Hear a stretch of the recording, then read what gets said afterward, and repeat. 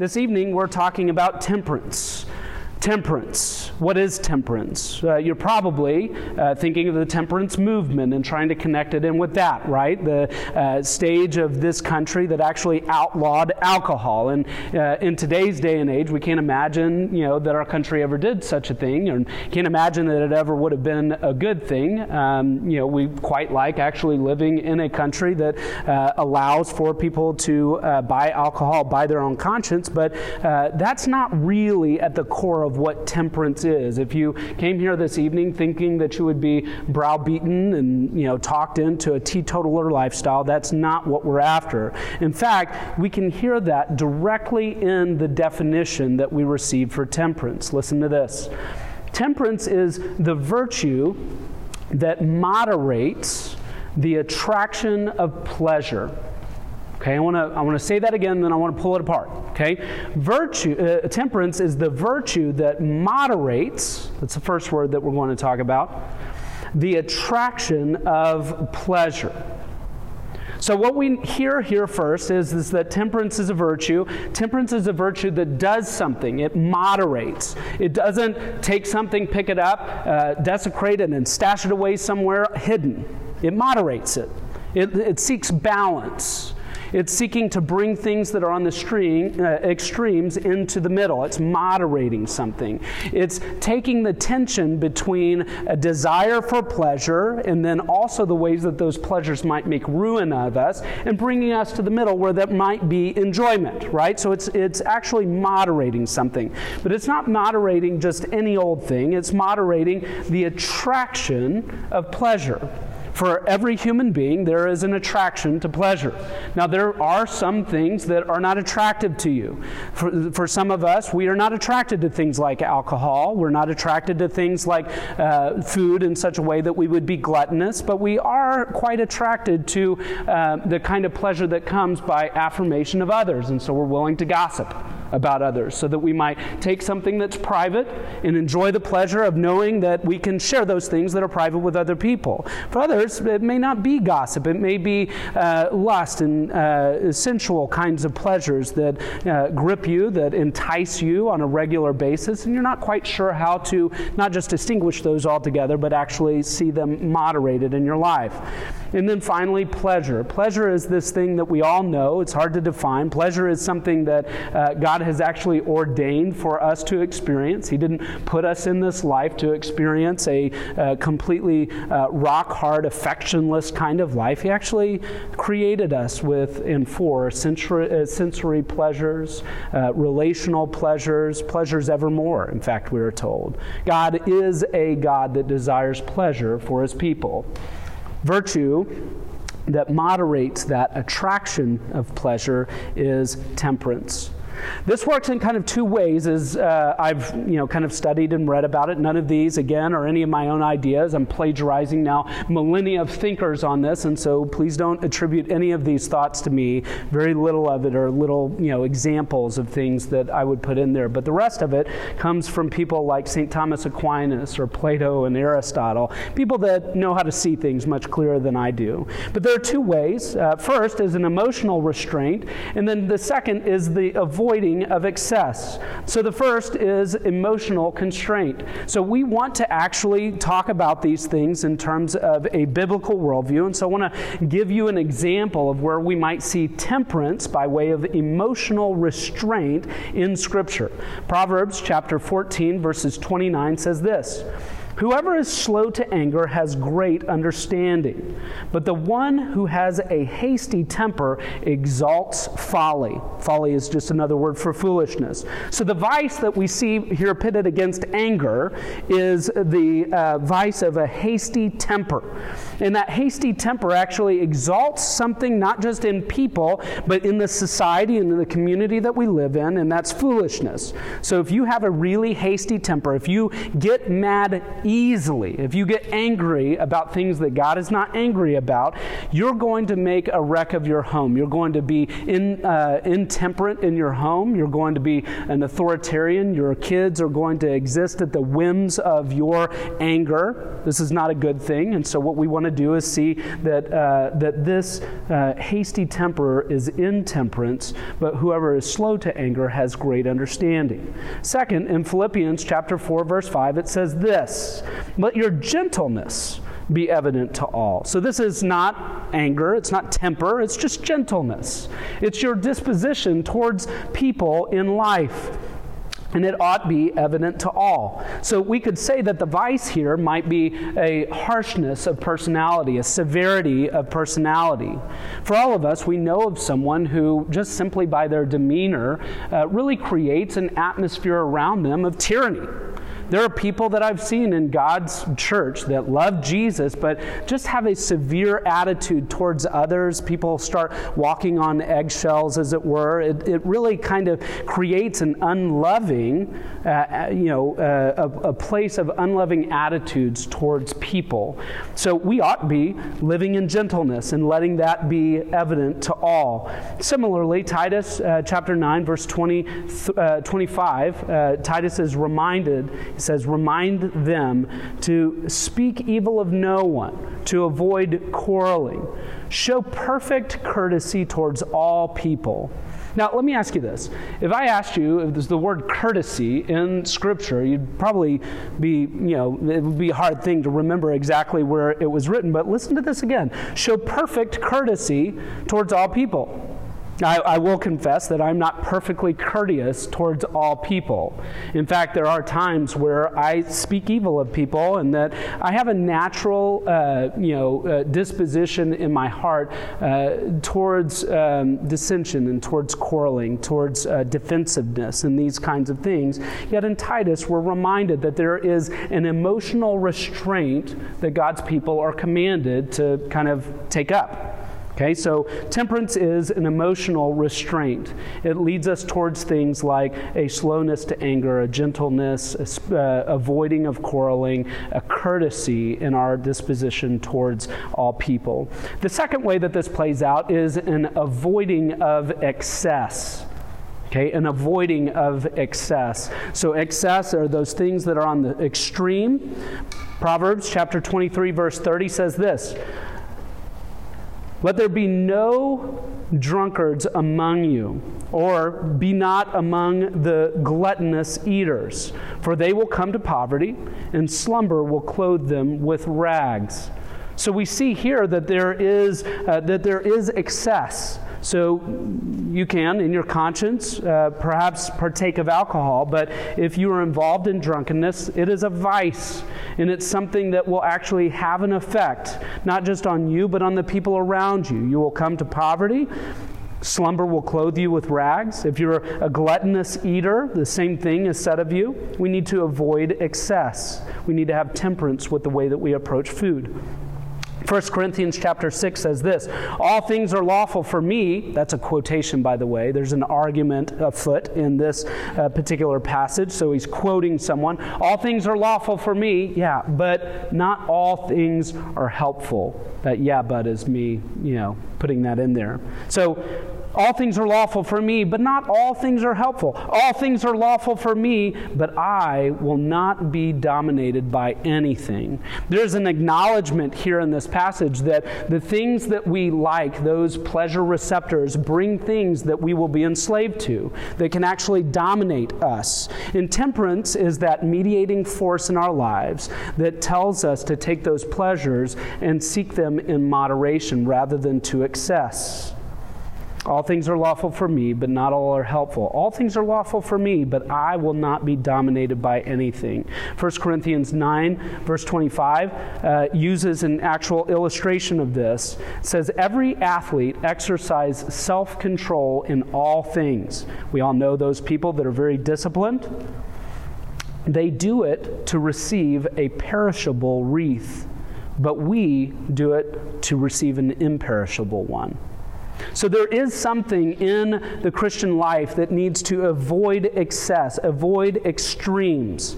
Now, for a lot of us, we do tend to think of this in legalistic terms. Right? We're thinking of temperance in terms of, okay, Pastor, you're going to tell me the things do and do not do. But then when we start using words like moderation, when we talk about the mediation of pleasures, that's not at all what we're talking about. So temperance, is it a big no? Is it a don't enjoy, don't drink, don't experience?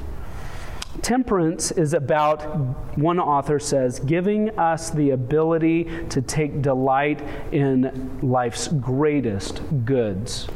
Okay, so temperance is not a no, it's a yes. It's yes, life's greatest goods are available to you, and as long as they are not done in excess or in a way that is sought out with passion and emotion that takes over and drives you towards those things rather than the great good giver, then we can live lives of temperance, and it's good.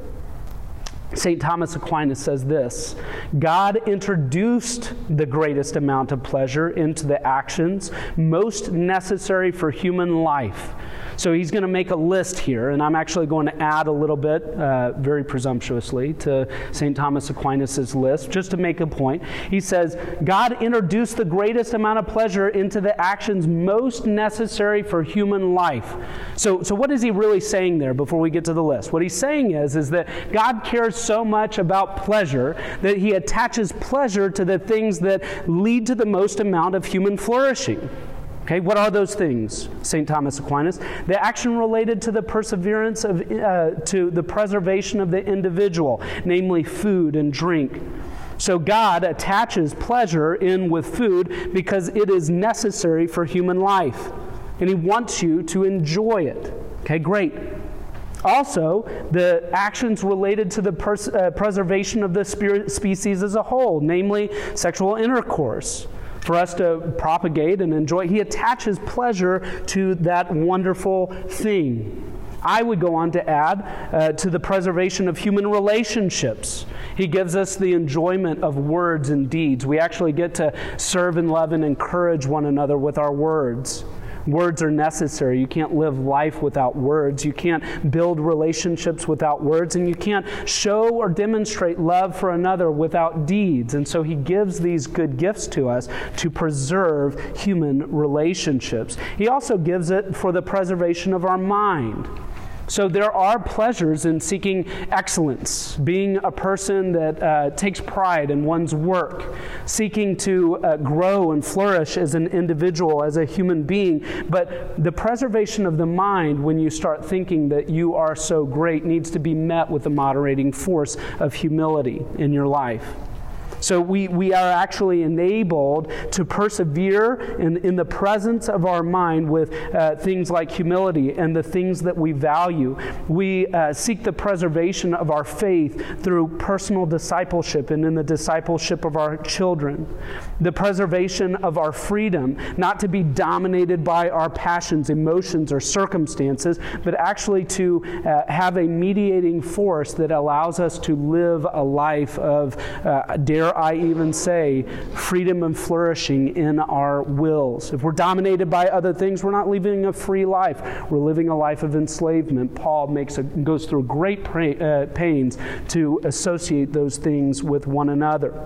The preservation of our freedom is something that we are to actually enjoy, not to be dominated by anything other than Christ's good and perfect will for us. God wants us to enjoy these and the other pleasures in this life, St. Thomas Aquinas says. Temperance enables enjoyment to take its proper place. We can see this very practically. If I go out, this is not my example, but if I go out tonight to Mi Casina and I go down there and I'm like, ooh, chips, nom, nom, nom, nom, nom, nom. Would you like more chips, sir? I would love more chips, nom, nom, nom, nom, nom, nom, nom. And I eat 5 bowls of chips on my own and all of the salsa. What am I not enabled to do?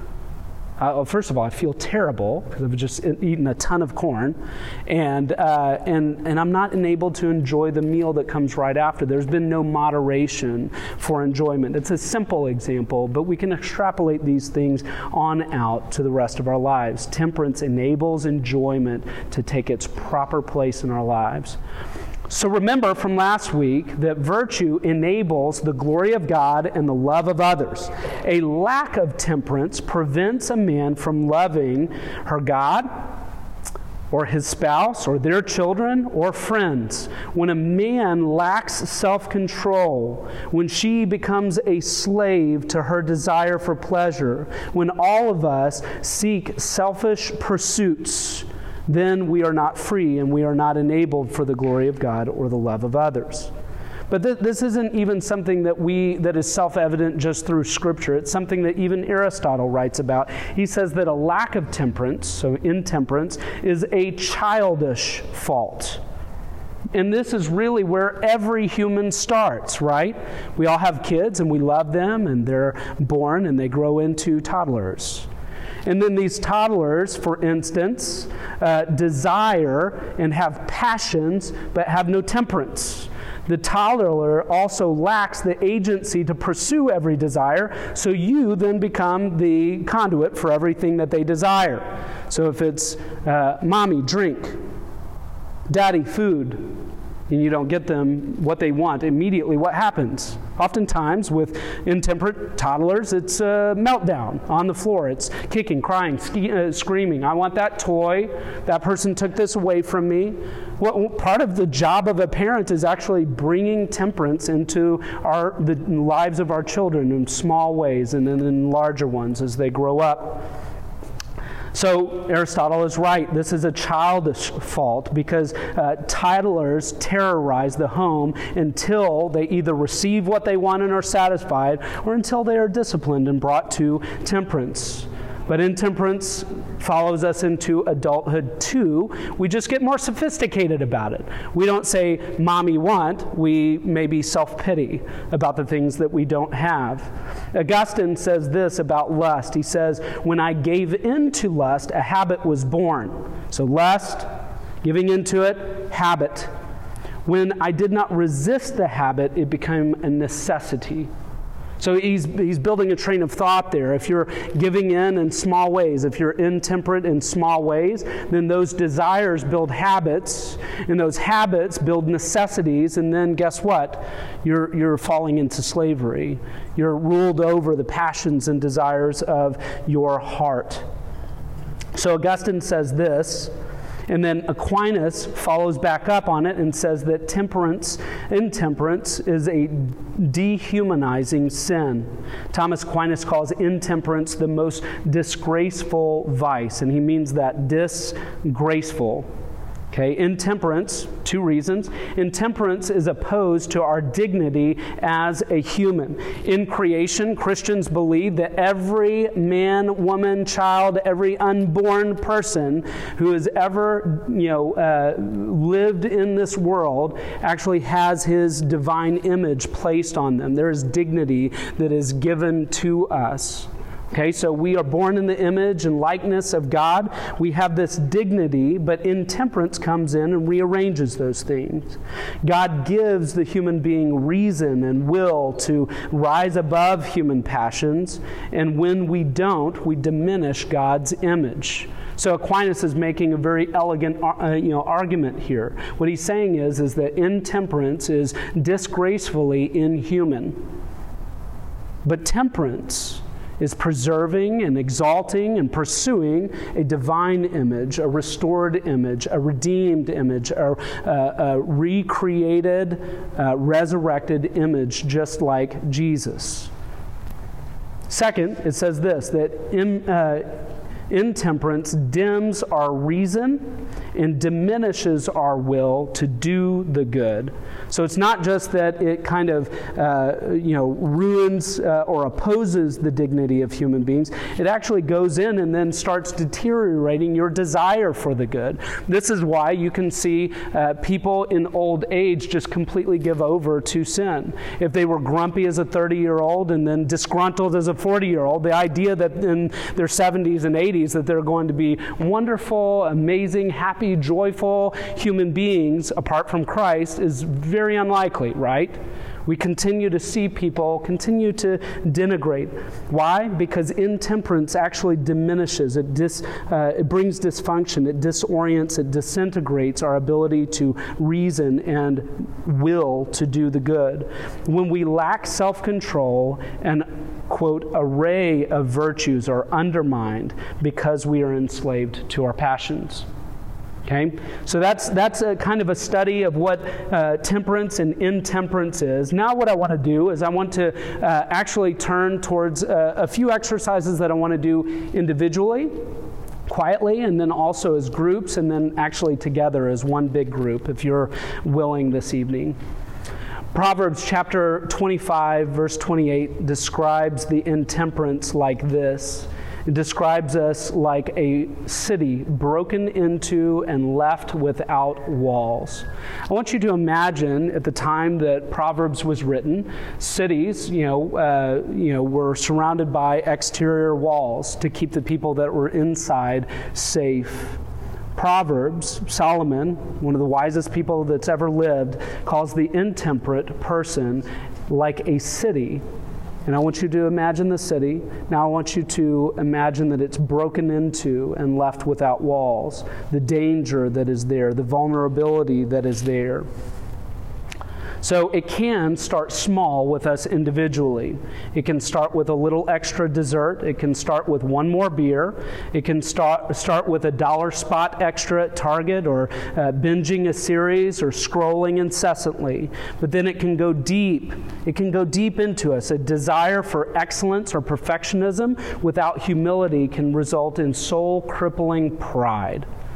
So intemperance really matters. It matters in the small things, and it matters in the big things.